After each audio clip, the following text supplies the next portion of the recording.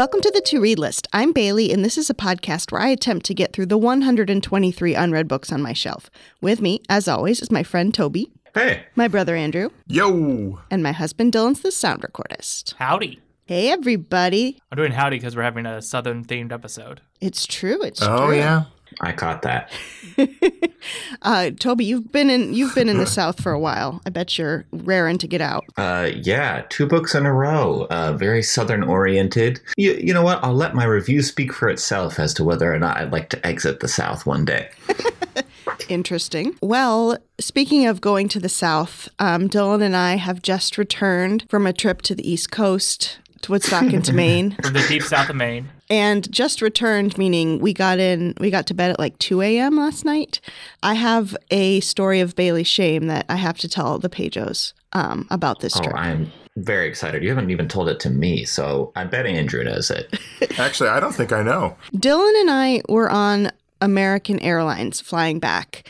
And, you know, this is an anti-shout-out for American Airlines. Dylan, would you like to share your feelings on American Airlines? I have none. What is it? The opposite of hate, of love is indifference, not hate. Mm-hmm. Because at this point, I've gone beyond hate with American Airlines, and I just refuse to acknowledge they even exist. Okay. Ooh, baby. Ouch. So our first... Well, as a Delta man, yeah. Shout out Atlanta, I'm all for this. It's more just I have a bunch of repeated horror stories. And Toby was there, or we got to a small town outside of Austin all night with no hotel or anything, and just like kind of had to sleep in the airport with a bunch of other stranded people catching a car out like a disaster movie. And we never got a refund for those tickets. Also, I'm not saying that all American Airlines planes aren't capable of completing their flights, but not saying that. So this time, you know, we had 2 lengths of the trip. This was our first time doing a layover with Maggie. The first one, you know, was fine overall. Nothing really bad happened on our first flight. Then we got to Philadelphia, and we were going to fly from Philadelphia to LA. So once we got off the plane, we found out that our flight was 2 hours delayed. They didn't say why. And then They're just American. Yeah, and then they just kept pushing the delay. Vibes. So we finally get on the plane. Everybody is freaking out, especially those like us with children who, like, you know, originally a flight at 6:30 is like perfect timing, but once you get to 9 p.m., not so perfect for children that miss their bedtime and have become feral, such as our child who was doing ballet and screaming like, look at me do ballet. So we get on the plane, we're like, finally, we're going to go. I'm sitting in my seat and I'm like, something feels weird about my seat. Dylan, can you take a look at it? And he takes a look and we look at it, and under the seat cushion, like the seat, what would you call it? Seat holder, seat cradle? The net. The net was broken. So I was basically sitting directly on top of like the life jacket and it was not very comfortable. Mm-hmm. So as we were going, we're like, oh, should we say something? Oh, the lady's coming and she's closing the overhead bins. We're like, oh, sorry, this is just a little uncomfortable. Do you have a pillow? And she's like, oh, no, we don't have a pillow. And then she suddenly went up to the captain. And as she went to the captain, the lady in front of us who had a row to herself was like, oh, I'll switch with you. So we switched, and now nobody was in that seat. The captain came back and said, this seat is broken. We have to delay the flight so someone can come on and look at this seat. And we're like, no, there's nobody sitting in it. Really, I don't want to delay it. I don't want to be a problem. There's like, nope, it has to be. That's protocol. And now everybody around you knows that seat is broken. So we have to send somebody to fix it. And so over the like announcement, it's like, we were ready to go, but then there was a broken seat. So we're going to wait here until they came.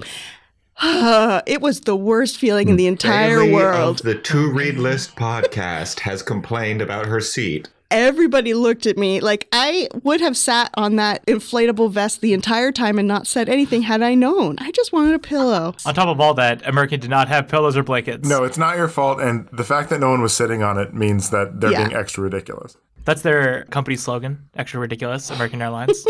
But I've never directly been the cause of a delay before. Well, didn't even know that was possible. People glared at us, and then I just had to pretend I've never met this woman in my life. You take Maggie and just walk away. Yeah. Have any of you guys had a similar case of shame, or do you have any book shame to share? Nothing like that has ever happened to me.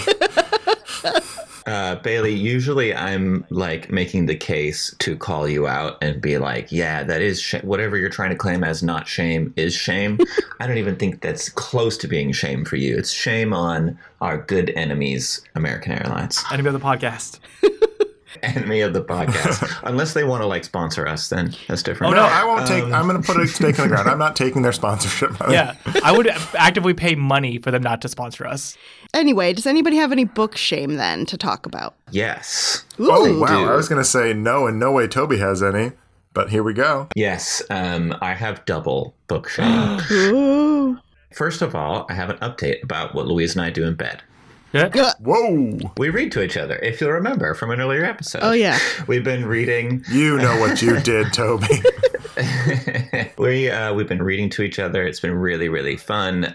We have recently finished Assassin's Apprentice by Robin Hobb, the first in the Farseer trilogy. Strong recommend. It was delightful. It was well written. It was exciting. I know many people have read this book, and now we've joined the hordes. So anyway, we finished that book, and we have been looking to get book 2 of the trilogy, and we want to get a physical copy so we can kind of pass it back and forth. So we had a day where we tried to hunt one down, and we went to my first favorite bookshop, which is Eureka Books. Wasn't there. Went to my second favorite bookshop, which was Booklegger in Eureka as well. It wasn't there. And then we went to my third favorite bookshop, which is back in Arcata. This is some very Humboldt specific content, but if you know, you know. I went to Tin Can Mailman, which is a great used bookstore, and it was closed.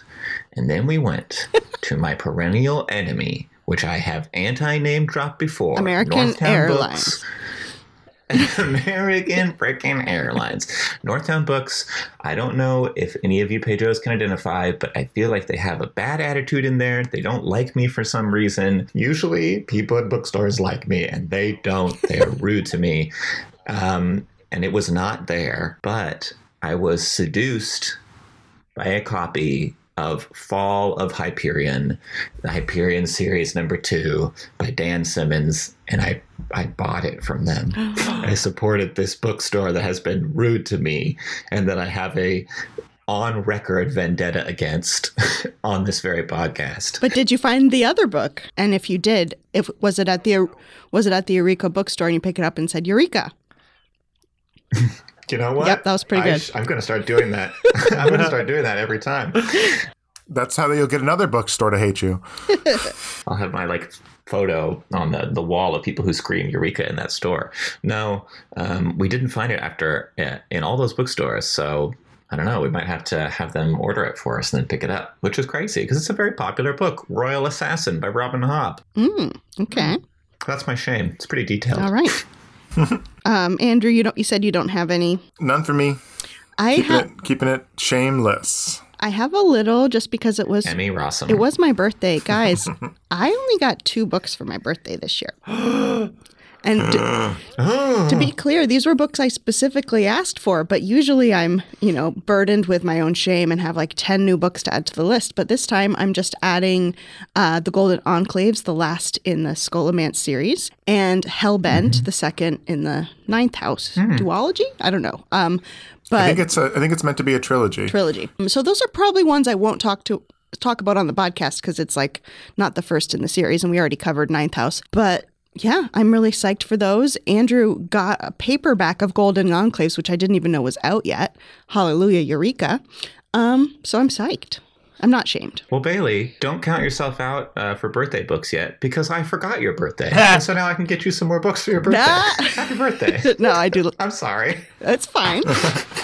To your credit, Bailey, it was because you gave us a birthday list this year that only had those 2 books on it, whereas sometimes we don't have guidance, and so we just go to your Goodreads and are like, 15 of these, I guess. It's true. Carry those home in a carry-on. Also, Toby, I don't want you to feel bad for forgetting my birthday because my daughter decided to come when she came, share a birthday weekend with her. So, her birthday kind of eclipses mine. So do not worry. Yeah. Well, I didn't text you a happy birthday for Maggie either, so no excuse. Well, she is 3, and she told me that I am 5. So She said, Mommy had a birthday, Mommy 5. So that's great for me. That's very cute. Well, Toby, now that you've told us all of your shame, let's give you a chance to redeem yourself by talking about a book that you no longer have on your to-read list. Did you read a book this week? Yes, I did read a book this week, Andrew. Thank you. You're welcome. I read Wise Blood by Flannery O'Connor. Smart. The Flan man, woman. Because now we got Wise Blood. All right, here we go. Here's your Logline: Wise Blood, Flannery O'Connor's first novel, tells the tragicomic story of Hazel Motes, a young World War II veteran who returns to a fictional mid-sized city in the South and wanders the streets, generally having a bad time, constantly being accused of being a preacher, and eventually founding an anti-religious church he calls the Holy Church of Christ Without Christ. Wait, the guy's name's Hazel? Wait. How often is he getting accused, I guess, of being a preacher? I don't actually think I've ever been accused of being a preacher. Okay. I'll wait to hear more, but I'm confused. I got that part. I got the Christianity part of the fake preacher part, but his name's Hazel? I have more questions. No, that's my only one.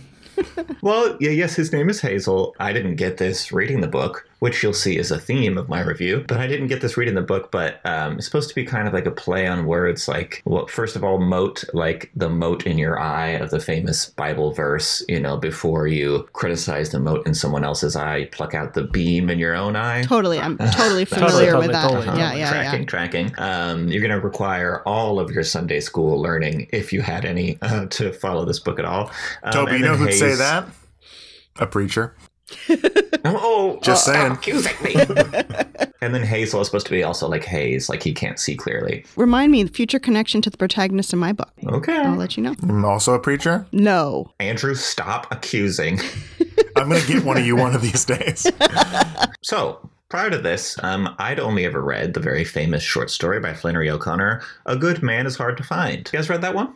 No, I haven't read that one, Toby. I have, Toby. Staple of English curriculums. It absolutely is. I'm pretty sure I read it in an English class, but it's one of those ones where I thoroughly enjoyed it. I was like, oh, this is atmospheric. It's kind of funny. It's super dark. It's a great story. In fact, I'd only ever heard really of Flannery O'Connor as a short story writer. I didn't even know she wrote novels. I don't really know why I put this book on my list. I think I had an impulse where I was like, oh, I really like this short story. I wonder what a full novel would be like. And this may teach me a lesson to be a little bit more careful about what I put on my list. I'll say right off, this is not to say that this is a bad book. It could be a bad book, but I'm not saying that because I'm not sure. No spoilers. I'm going to have to tell you, Pejos, that I 100% had no idea what to make of this book at all. So, didn't you read Thomas Pynchon earlier this year? No, I read Infinite Jest. You're always referencing how you read Infinite Jest, Toby. We get it. I should get paid extra to volley to Toby in conversations of like, has anyone here read Infinite Jest? Well, now you've ruined it, Dylan, so that paycheck goes away.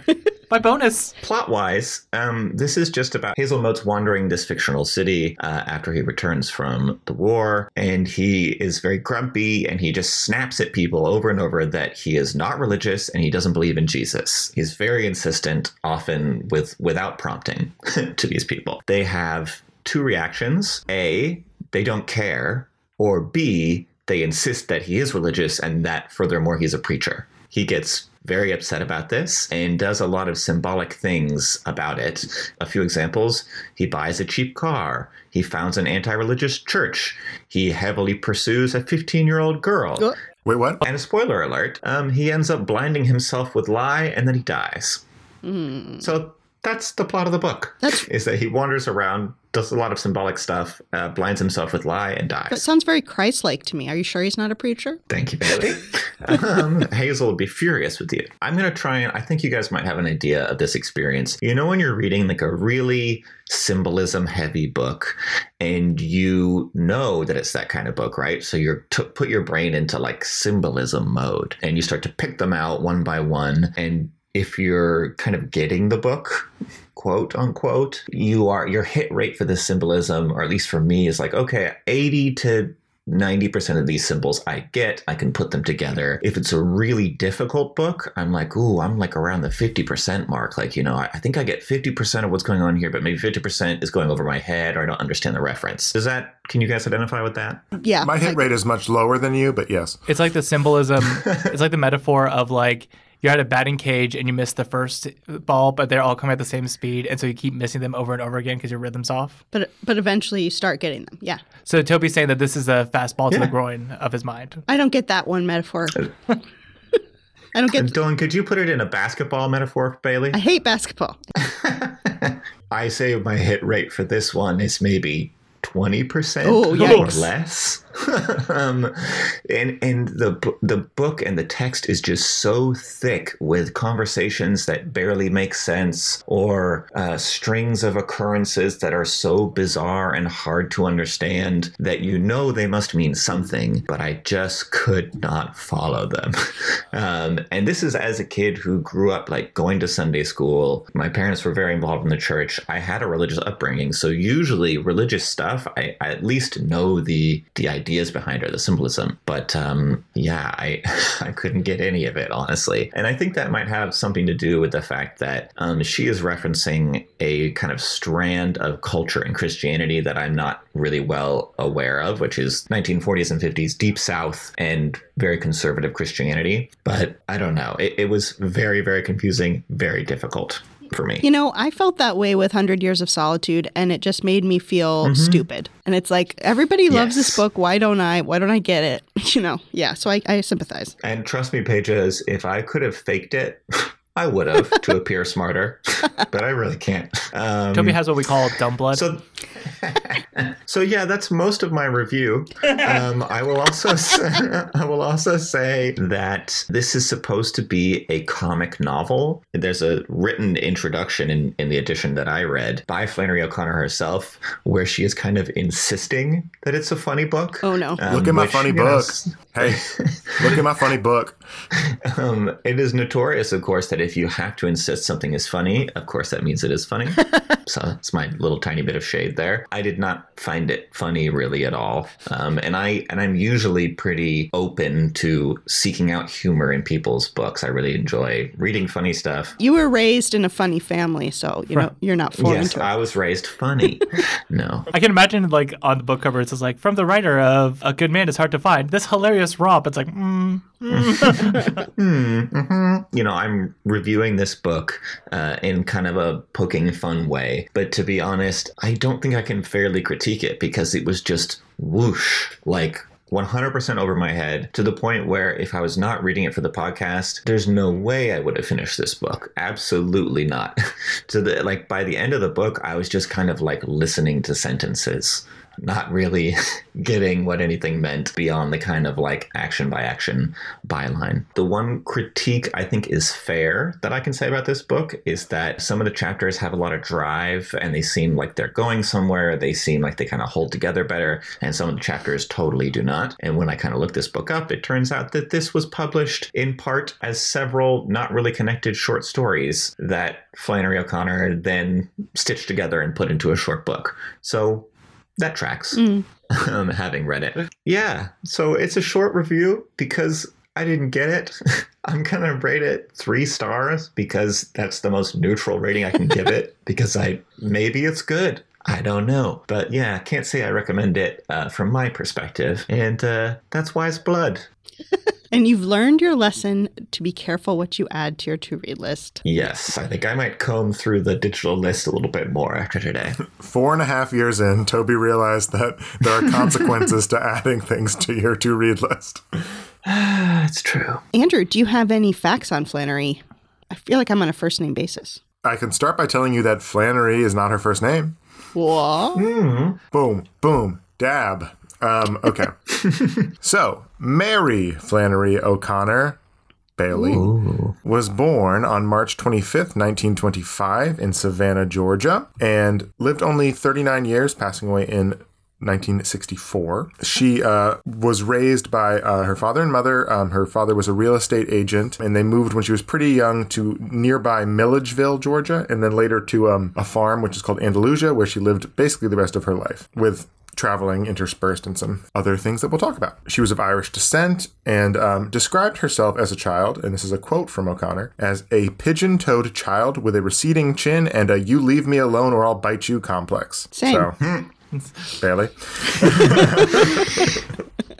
Her father passed away when she was quite young of lupus, and then she continued to live in Milledgeville with her mother, and then again, as I said, relocated to a farm. And that farm, Andalusia Farm, is actually now a museum dedicated to O'Connor's work, in case you ever are in the area. Ooh. Road trip. She did well in school, went on to go to a college which was then called Georgia State College for Women, now called Georgia College and State University. And then she went on to go to the Iowa Writers Workshop, sort of early on in that school's existence, or that part of the University of Iowa's existence. And she started as a journalist, but then moved on to doing more creative writing. And she was there around the same time as Andrew Little, John Crow Ransom, and Robert Penn Warren. And I think I mostly only recognize Robert Penn Warren's name from that. Yeah, I don't know any of those names. Robert Penn Warren wrote All the King's Men. While she was there, she was beginning work on Wise Blood. She wrote, I think, part of those short stories that Toby was referencing there. And I didn't realize it had been published separately, but that might be why, because it was initially being worked on as like a graduate school project. She also went to Yaddo, which is in Saratoga Springs, New York, sort of close to where I live. And that's when she did a lot of the work on finishing Wise Blood. And so she went right from school right into the pipeline of publishing. And Wise Blood was published in 1952. She only ended up writing one other novel, which was called The Violent Bear It Away. Other than that, she's known primarily for short stories. So I referenced earlier that she only lived to 39. She actually got a diagnosis of lupus herself, what her father passed away from, pretty early on in her life in 1952, and knew that she had sort of, based on treatments at the time, sort of a limited time after that. But she lived 5 years past her initial diagnosis estimate and lived until August 3rd, 1964, and then spent the rest of her time in her home base in Andalusia and Milledgeville. But they didn't hold her back from traveling. She sort of notoriously was happy to travel to give talks, to give discussions on a wide-ranging number of things, in particular her faith. She was a very devoted Catholic, and a lot of her work sort of reflects that, and a lot of her work specifically reflects on sort of leaving behind not even just not having faith, but Protestantism in favor of Catholicism. If you read deeper into some of her work, or even apparently not so deeply sometimes. She also maintained a lot of correspondence throughout her life, writing letters to a lot of people, including, and I like this story, having a long-term correspondence with just someone who was a fan of hers, who wrote her. She was a literary clerk in Atlanta, wrote her, and they wrote basically the rest of their lives together. So if we were living in the same time of her, we could have had an email relationship. Ooh. Friend of the podcast, Flannery O'Connor. She would have followed the To-Read List Instagram account. She really also, we're sort of pivoting into the smaller facts about her life, but she loved birds. You may notice that associated with her is often peacocks. If you have like a copy of the complete stories that has a peacock on it, you saw her commemorative stamp that was released a few years ago that had peacock feathers on it. Though people were actually kind of mad about that stamp because they sort of like basically Instagram filtered her. Oh no! And took off her glasses. One description I read in an article said they like, "What is Betty Crocker doing on my Flannery O'Connor stamp?" Oh no! It goes back a long time. I mean, I started with peacocks, and she raised about 100 peafowl, which is a term for both the peacocks and the peahens on her farm. But it goes back to when she was a kid. When she was 6 years old, in fact, she filmed like a little newsreel called Little Mary O'Connor with her trained chicken. And she had a chicken that could walk backwards. And she was in this film, and apparently it was quite popular. One thing I read described it as her first brush with fame. And she was quoted as saying specifically, "When I was 6, I had a chicken that walked backwards and I was in the Pathy News. I was in it too with the chicken. I was just there to assist the chicken, but it was the high point of my life. Everything since has been an anticlimax." Wow. I love it. One last bird fact. It was in high school. They sort of taught the women, this was a different time, to make Sunday school dresses for themselves at her public school.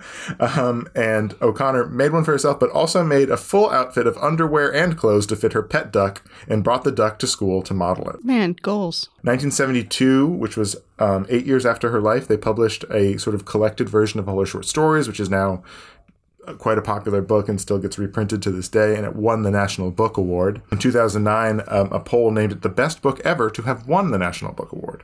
Was that poll conducted exclusively among peacocks? Yeah, peacocks and one pet duck that was fully decked out. I thought this fact would appeal specifically to Bailey. Ooh. But the Flannery O'Connor Book Trail is a series of little free libraries stretching between O'Connor's homes in Savannah and Milledgeville. Road trip. Road trip. I wanted to call this out because it keeps showing up on my Twitter in particular, but there recently sort of been a re-examination of her life. It's specifically an article in the New Yorker came out recently that like questions how racist Flannery O'Connor might have been. And I don't want to get into that in particular because I read the article, but it was like 4 months ago. I don't remember. And it's quite long. And I think it's more it's not sort of conclusive. It's more like up to how you read it. So examine her legacy how you will and do your own investigation on that. I'm here mostly to talk about ducks and chickens.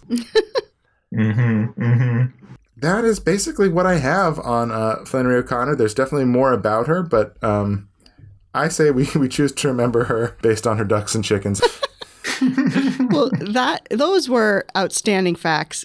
Excellent job, Andrew, and amazing review, Toby. Give him a flan. Thank you. So that is Wise Blood by Flannery O'Connor, 3 confused stars. Bailey. Yes. It's broiling outside. It's hot. It is the season of summer. Did you read a book this week? Transition. Nailed it. I did read a book this week, and it has the word summer in the title. Wow, what a coincidence. I read the book Summer... Transition. I read the book Summer Sons, S-O-N-S, by Lee Mandelo. Lee. I had an entire 2 weeks to look up the lyrics to Boys of Summer, and I didn't. Sons of Summer have gone. There you go. I can't read you. Okay, so this... Still thinking of it. It's stuck in my head and I'm trying to move on. The reason why I picked it out of the little free library when I saw it is that it has been praised by, I think, Goodreads. It was on a list of potential top horror books when it came out, top debut books, and also an LGBTQIA list. So I was excited. Horror. Nice. Debut, LGBT, sounds like my jam. So the book follows a protagonist named Andrew. That's his name. Another book about an Andrew. But his last name is Blur, which kind of reminds me of... Hazel Motes? Yeah. Well, or Haze. Yeah. You know, it's kind of, the blurry haze. The Furious Mr. Hazel. There you go. Andrew Blur is an incoming grad student at Vanderbilt University in Nashville. Heard of it? I mean, yeah, I've heard of it. I know it's in Nashville. He is starting school following his best friend, longtime best friend, adopted brother, lover, ? Whose name is Eddie. And Eddie passed away about 6 months before. And Eddie died of apparent suicide, but Andrew doesn't believe it. So Andrew hasn't even read this book, Bailey. So long ago, it was all a blur. So they were planning on, they went to college together and they were planning on attending school together at Vanderbilt. They both got in, but then Eddie got in first and started to do some research into Southern Gothic horror stories and was like, just wait a minute, Andrew. And then he dies of apparent suicide. And Andrew is very suspicious. So he joins in the program and sets out to find out what happened to Eddie, and is it connected to the mysterious thing that happened to them in the caverns of Tennessee? Well, you got to start with the caverns. Come on, guys. Yeah. I should also say, this is not a spoiler, this is in the first chapter, that Andrew sees dead people, and so did Eddie after what happened in the caverns. I'm not going to say what happened in the caverns, but well, I think it was probably something bad. So now that Eddie has passed, Andrew is haunted by Eddie. So the haunt keeps following him and sort of maybe trying to lead him in the right direction, maybe endangering him, hard to say. So that is the concept of the book. When you say the haunt, you mean his friend Eddie is following him around, yes. Lurking? It's like he will suddenly appear. Like if he's driving Eddie's car, suddenly somebody will be next to him in the car. And it's the creepy haunt that like smells like earth and has skeletal hands and that sort of thing. Sounds fun. Sounds like me. Let's go with orcs and elves right from the beginning. My elves, as you said, Toby, I thought it was a really great premise. This seems like a really fun book. It has a lot of stuff going that appeals to me, like dark academia on top of everything else. I haven't read that much about like a PhD program, aside from Bunny by Mona Awad. Shout out to that book. Very good. Yeah. So I was excited to read about it. Yes, Dylan? The scariest thing of all, a post-grad degree. Defending your dissertation. Student debt. And as somebody who grew up in New England and now lives in California, I feel like I know those worlds pretty well, but I don't know much about the South. And I know that, like, especially in Appalachia, there's a lot of these, like, creepy history ghost stories, especially, and this is an element of the book, like the fact that there were plantations there and now the legacy, the inheritance is still there. The people whose families own the plantations or who perhaps were enslaved on the plantations. So this is all solid. I'm into it. The opening chapter was interesting in that it ends with the haunt, as I mentioned before. There also are a lot of themes explored that aren't often explored in dark academia, such as how race comes into it, especially in this esteemed, Southern university where like white scholars are given preference over black scholars. In this case, also class. Obviously, I mentioned the inheritance, but part of it is who has the money and influence and why do they have it? And they likely have it because of their family, but do they deserve it and do they even want it? So these are all good themes. Thus ends my elves. No. I had a feeling. Yeah, you tip your hand sometimes with that, Bale. Before I get into my orcs, I need to give two caveats. Number one, I should say, and the reason why I'm giving these caveats is that people love this book. They really like it, and you may really like it. Most people gave it 4 stars on Goodreads. This is just my opinion, and I really wanted to like this book. I want to be clear up front. I'm already feeling guilty. I feel like it's not your intention, but I always feel like this is like you're building up to the beat drop. I get so excited when you do your caveats. I'm like, oh yeah, here we go. All right. Number one caveat. Obviously, I had to read this on a deadline. I had to read this for the podcast. So when I say an orc I had was that it felt repetitive and the pace was slow, maybe I wouldn't have felt that way if I didn't have to get through all the pages. Do you know what I mean? She would have read it earlier, Fair. but some terrible person on our plane got it delayed by complaining about their seat. The other caveat is that, trigger warning, if you are stressed out by people not going to class or not doing your homework, you will not like this book. That's the most Bailey thing you've ever said on the podcast.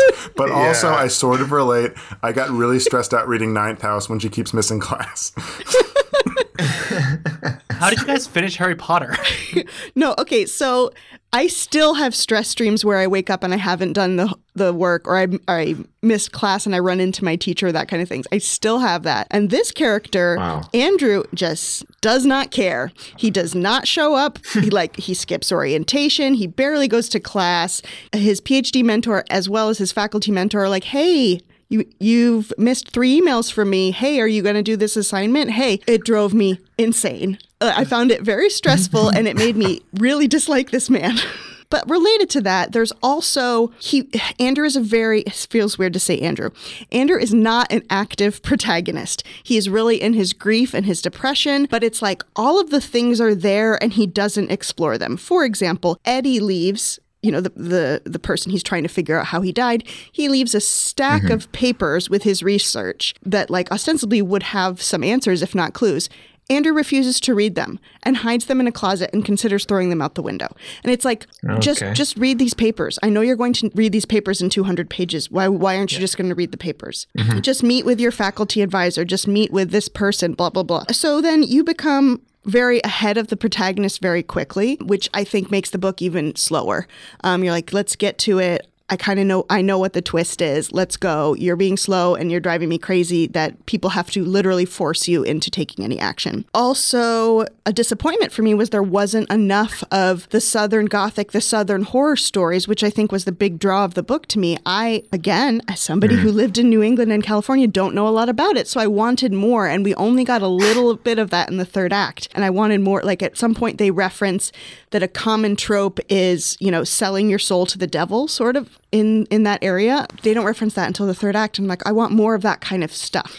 But at the same time, Mandelo spends a lot of time describing the coffee that Andrew has every day, describing the race.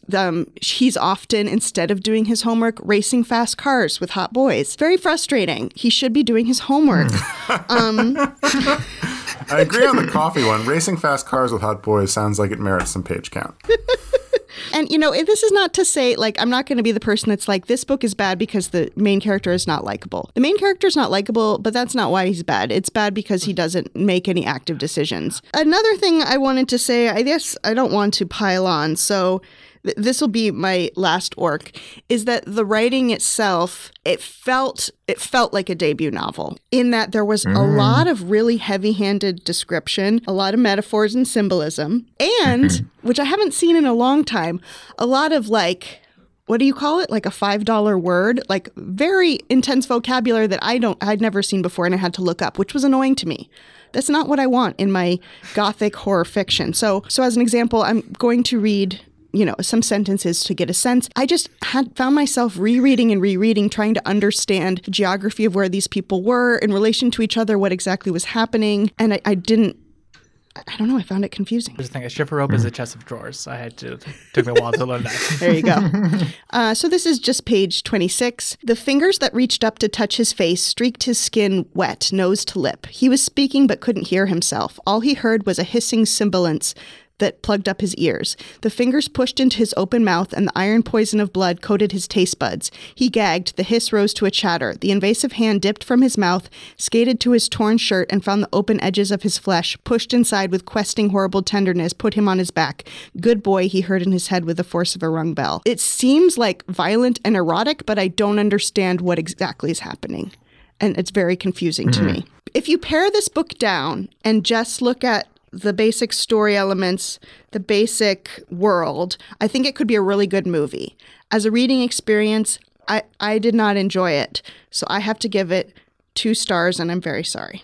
Ooh. Please don't hate me. Oh, boy. But Andrew, I know you're going to make me feel bad. Could you have any facts on Lee Mandelo, who I'm sure is a lovely person? I do have some facts on Lee Mandelo, not as many as you might want. We've hit Lee Mandelo in the part of his career pre-Wikipedia page. So a lot of this is based on interview and their own about section on their website. But luckily, that's pretty fleshed out, so I think we have a fair amount of facts to deal with here. Lee Mandelo is a writer, critic, and occasional editor whose field of interest includes speculative and queer fiction, especially when the two coincide. His debut novel, Summer Sons, which has been featured in publications ranging from NPR to the Chicago Review of Books, is a contemporary Southern Gothic dealing with queer masculinity, fast cars, and ugly inheritances. 2 novellas, Feed Them Silence and The Woods All Black, are forthcoming in 2023 and 2024, respectively. Other work can be found in magazines such as Tor.com, Uncanny, and Nightmare, and Mandelo has also been a past nominee for awards including the Nebula, Lambda, and Hugo. Aside from stints overseas learning to speak Scouse, that means that they went to Liverpool. Mandelo has spent his life ranging from across Kentucky, currently living in Louisville, and pursuing a PhD from the University of Kentucky. I believe it's pronounced Louisville. I'm fine with what I said. Some more, in case that wasn't quite enough, I'm going to keep going right from his website. Growing up in Bullitt County, Kentucky, alongside the evolution of the internet, Lee spent his early years hunting down questionable fan subs on dial-up, reading all the gay comics he could find, and experimenting with fashion ranging from gender-ambiguous goth to sporty femboy. As they began writing the column Queering SFF for Tor.com in 2010 at the age of 19, more than a decade later, he's best described as a gender non-conforming guy, but genderqueer is still a word that has a warm place in his heart. Splitting time between prose work, teaching courses on gender and power, and engaging with as many queer materials possible from contemporary visual art to horny fan fiction, their daily life in Louisville involves a fair amount of reading-induced eye strain. While he enjoys bigger cities like Chicago as often as possible for the culture, there's something about Kentucky that always pulls him back. Chosen family, or the trees and hills, or the vibrant small communities of writers, or all of the above. Favorite hobbies include cooking, petting dogs, taking too many photos, and lifting weights, plus attending local drag shows and the LGBTQ plus community events. Seems like a lovely person. I'm sorry. Yeah, how dare you? How dare you have an honest reaction to their book? So, to fill out, using still Lee's words, I'm going to go to an interview that they gave with horror.org, a little bit about sort of background in writing, like writing routine. Here's a question for Lee. What inspired you to start writing? Stories have compelled me and fascinated me for as long as I can remember. There might not be an answer to the question of what inspired me to start writing in general. It's just always been there something important to me. With specific projects, though, for example, Summer Sons, usually I start with a single scene or emotion or character that commands my attention. I'm not a write daily guy. I feel that expectation tends to create burnout and doesn't leave artists enough time to reflect or grow, but I do journal regularly. So I'll note down the seeds of ideas over time and see if they start to germinate into something bigger. What was it about the horror genre that drew you to it? Anything that provokes strong feeling, I'm into that, and horror alongside erotica devotes itself so well to powerful bodily emotions. As a weird gay child of the 90s, I was probably destined to love horror. There was such a huge boom in scary books, movies, and so on by LGBTQ plus artists going on during that decade. Unsurprisingly, given things like the HIV/AIDS epidemic alongside government abandonment and surging social persecution through the late 80s and onward. I didn't have that context as a kid, but I had the materials, and they left a strong impression on me. Looking back now, I feel like being drawn to horror, a place where stories about being an outsider and also experiencing extreme dread and fear could be made safe somehow to explore in their own strange way, was only natural. And one last thing, there's more to this interview, so you can look it up if you're interested. What is one piece of advice you would give horror authors today? Chase your bliss and write whatever weird bleep gets your heart pumping. Draw inspiration from games, movies, poetry, novels, the way a tree shadow falls wrong on your walk home at night. I'd love to see more strange queer horror stories from across the globe. Ooh, I like that tree shadow idea. That's cool. Oh, actually, before we finish, one more thing.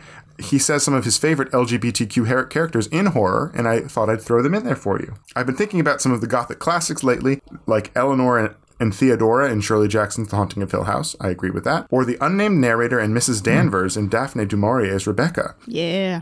And hey, though it's been years and years since then, I'll never entirely forget being a young teenager first encountering the Corinthian in Sandman and the terror-horny response he provoked. Oh. Or, along those lines, the villainous Dr. Muraki of the early 80s manga Yami no Matsue. I thought I'd throw that in there because I know some of you have read Sandman, and also a Rebecca shout-out. There you go. Yes, always here for a Rebecca shout-out. Those are excellent facts, Andrew. They only make me feel very guilty. But yes, I'm so sorry, Lee. Summer Suns by Lee Mandelo, 2 stars. I believe a new person has a game today, not Andrew. Welcome, Lee Mandelo. The game is Are You a Preacher? Hosted by Toby. Is that the game, Toby? Please let that be the game. The game is I accuse you of being a preacher, and I win. The lights go out. The town people come out. One of them is a preacher. Yes, it is my turn to create a game. I'm calling this game A Good Flan is Hard to Find. Oh. Ooh. Going to be very simple. It is only going to be Andrew versus Bailey because I don't have that many questions or whatever they are. Sorry, Dylan. But it's going to be very simple. I'm going to name a fictional food from a book, and you're going to tell me what book or book series it's from. And if possible, for an extra point, you're going to tell me what the food is. Okay. Make sense? This is exciting. It's fictional food. It's not real food. No, it can't hurt you, Bales. Okay. How do we buzz in? You're going to say flan. I love it. Okay. Okay, here we go. Lembas bread. Flan. Andrew? It is from the Lord of the Rings series. It's gifted by Galadriel and the Forest Elves to the Fellowship as they leave the forest. And it is a piece of sort of pita-like bread that a small bite is enough to nourish you for the full day, and one time Pippin eats like 5. Okay, nerd. Good try, but it's actually dragon toast. No, that's correct. 0 points. Excellent. So remember, these start easy and get harder. Apparently that one was hard for Bailey, so Oh, no.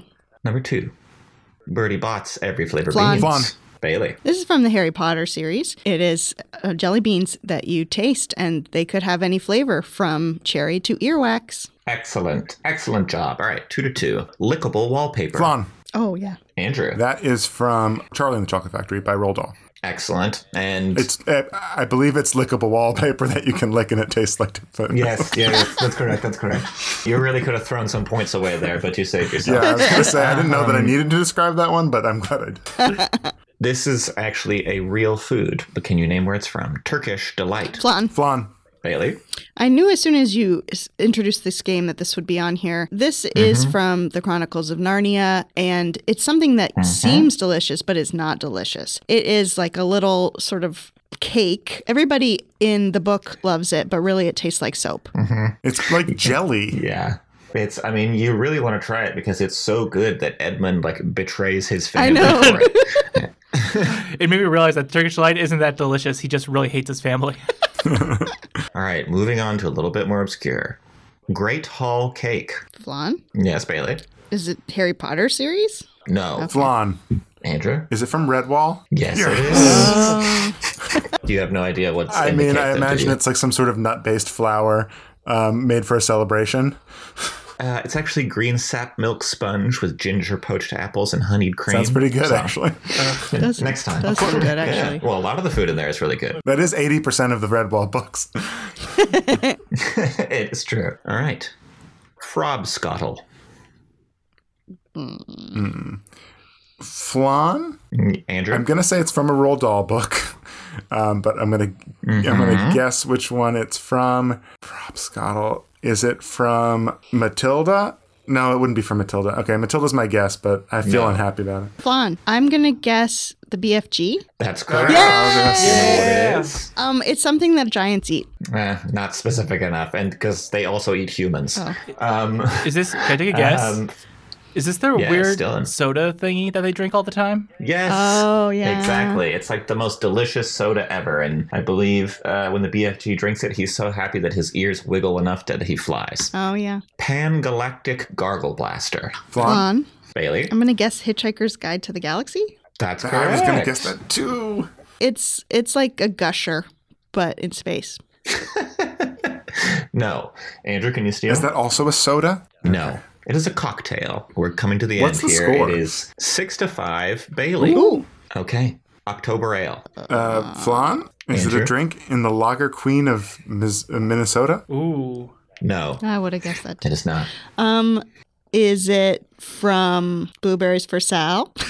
No, you fools. It's also from Redwall. And it's October Ale. You can't keep doing Redwall for everything. I just didn't think there'd be a second red wall. Oh, no.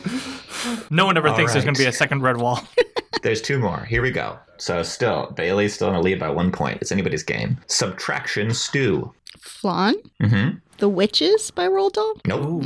Think about the name as a kind of play on words. Flan again? Sure, Bailey. The Phantom Toll Booth? That's correct. I'm the one who's in charge of the game. Any amount of cheating is possible. I was It's a- taking my it's a- time. I was really thinking about it. I haven't read the book, so I don't think I would have gotten it, but I'm still upset that Bailey gets a point. Fair enough. It's a soup. It's a soup that makes you smaller. No, it's described as you can't describe what it tastes like, but the more you eat, the hungrier you get. Ooh. Subtraction stew. All right, here we go. Final question. Furious. Hands over your buzzers. Deeper and ever turnip and tater and beetroot pie. Flan. Yes, It's also from Redwall, and it's that pie with those ingredients. that's correct. It is a pie with those ingredients. Yes. You know, this is unprecedented. It's an exact tie, 7-7. Well, though Bailey did So get two you cuts guys- at one, so I think I basically can agree that I won. Well, but you got Okay, you got fair the enough. hint and I didn't, so we can agree that. Andrew is the winner. He's correct. That was a great game. That was really fun, Toby. Thank you, Toby. That was a really fun game, even though I won. You also got the hint before you got though. two cuts at an answer. Dylan, now is the time for you to shine. Now is the time for you to choose books at random from our shelf to read next. It's time for the choosening. The choosing. The chew. The choosing. Well, Toby, I know that the choosing lately has stranded you in the South. So do you try to make your escape? Do you Oh, no. break out of the South and take a horse and keep riding it and following it all the way up to the beach, only to reach New York City and find the Statue of Liberty buried in the sand, only to reveal that they destroyed it all? Because you have number 29, Planet of the Apes by Pierre Boulle. Oh. I also have forgot that I put this one on my list. So You put this on the list because Charlie Sanders, one of our guests, recommended it to you, and you're like, I'll read that. That was like 4 years ago. Yeah, that was a long time ago. All right, Charlie, I know that you're listening right now because you listen every single time this podcast comes out, I'm sure. But yeah, I'm very excited to read this book. I think it'll be really interesting. I love reading these like books that people don't know are books. Yeah. Like obviously people know the movie and that people are like, oh, it's a book. But yeah, I'm intrigued. Well, Bailey, you already know what you're chosen for, right?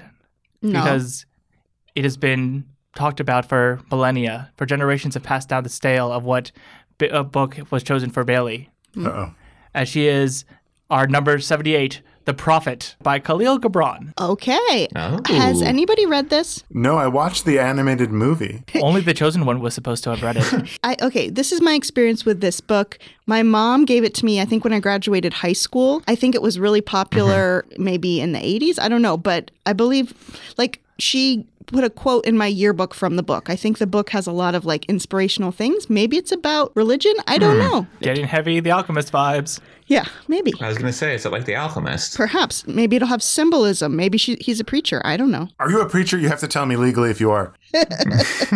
All right, so that means in 2 weeks on the podcast, I will be reading The Prophet by Khalil Gibran, and Andrew is reading This Is How You Lose the Time War by Amal El-Motar and Max Gladstone. Woot woot. Thanks for listening to The To Read List. If you'd like to get in contact with us, you can email the To Read List podcast at gmail.com. Follow us on Goodreads, Instagram, and the Storygraph at the To Read List podcast. And if you're a preacher, I know you are, don't deny it. Go on to iTunes or your podcatcher of choice and rate us 5 stars. That really helps the visibility of the podcast. And if you're a preacher, don't deny it. Go ahead and write a review as well. Thanks. And if you're out on the street having a busy day of accusing people of being preachers and you want to take a little break from doing that, tell some people you see on the street, some people in your local, I don't know, Rite Aid, to check out this podcast, because word of mouth is one of our best ways of finding new listeners. And sometimes you got to take a break from just accusing people of being men of God. Thanks to Toby and Andrew for co-hosting the podcast with me, to Dylan for sound recording, and to Miss Jillian Beth Durkee for composing our intro song. No thanks to American Airlines. See you in 2 weeks. Happy reading. Books.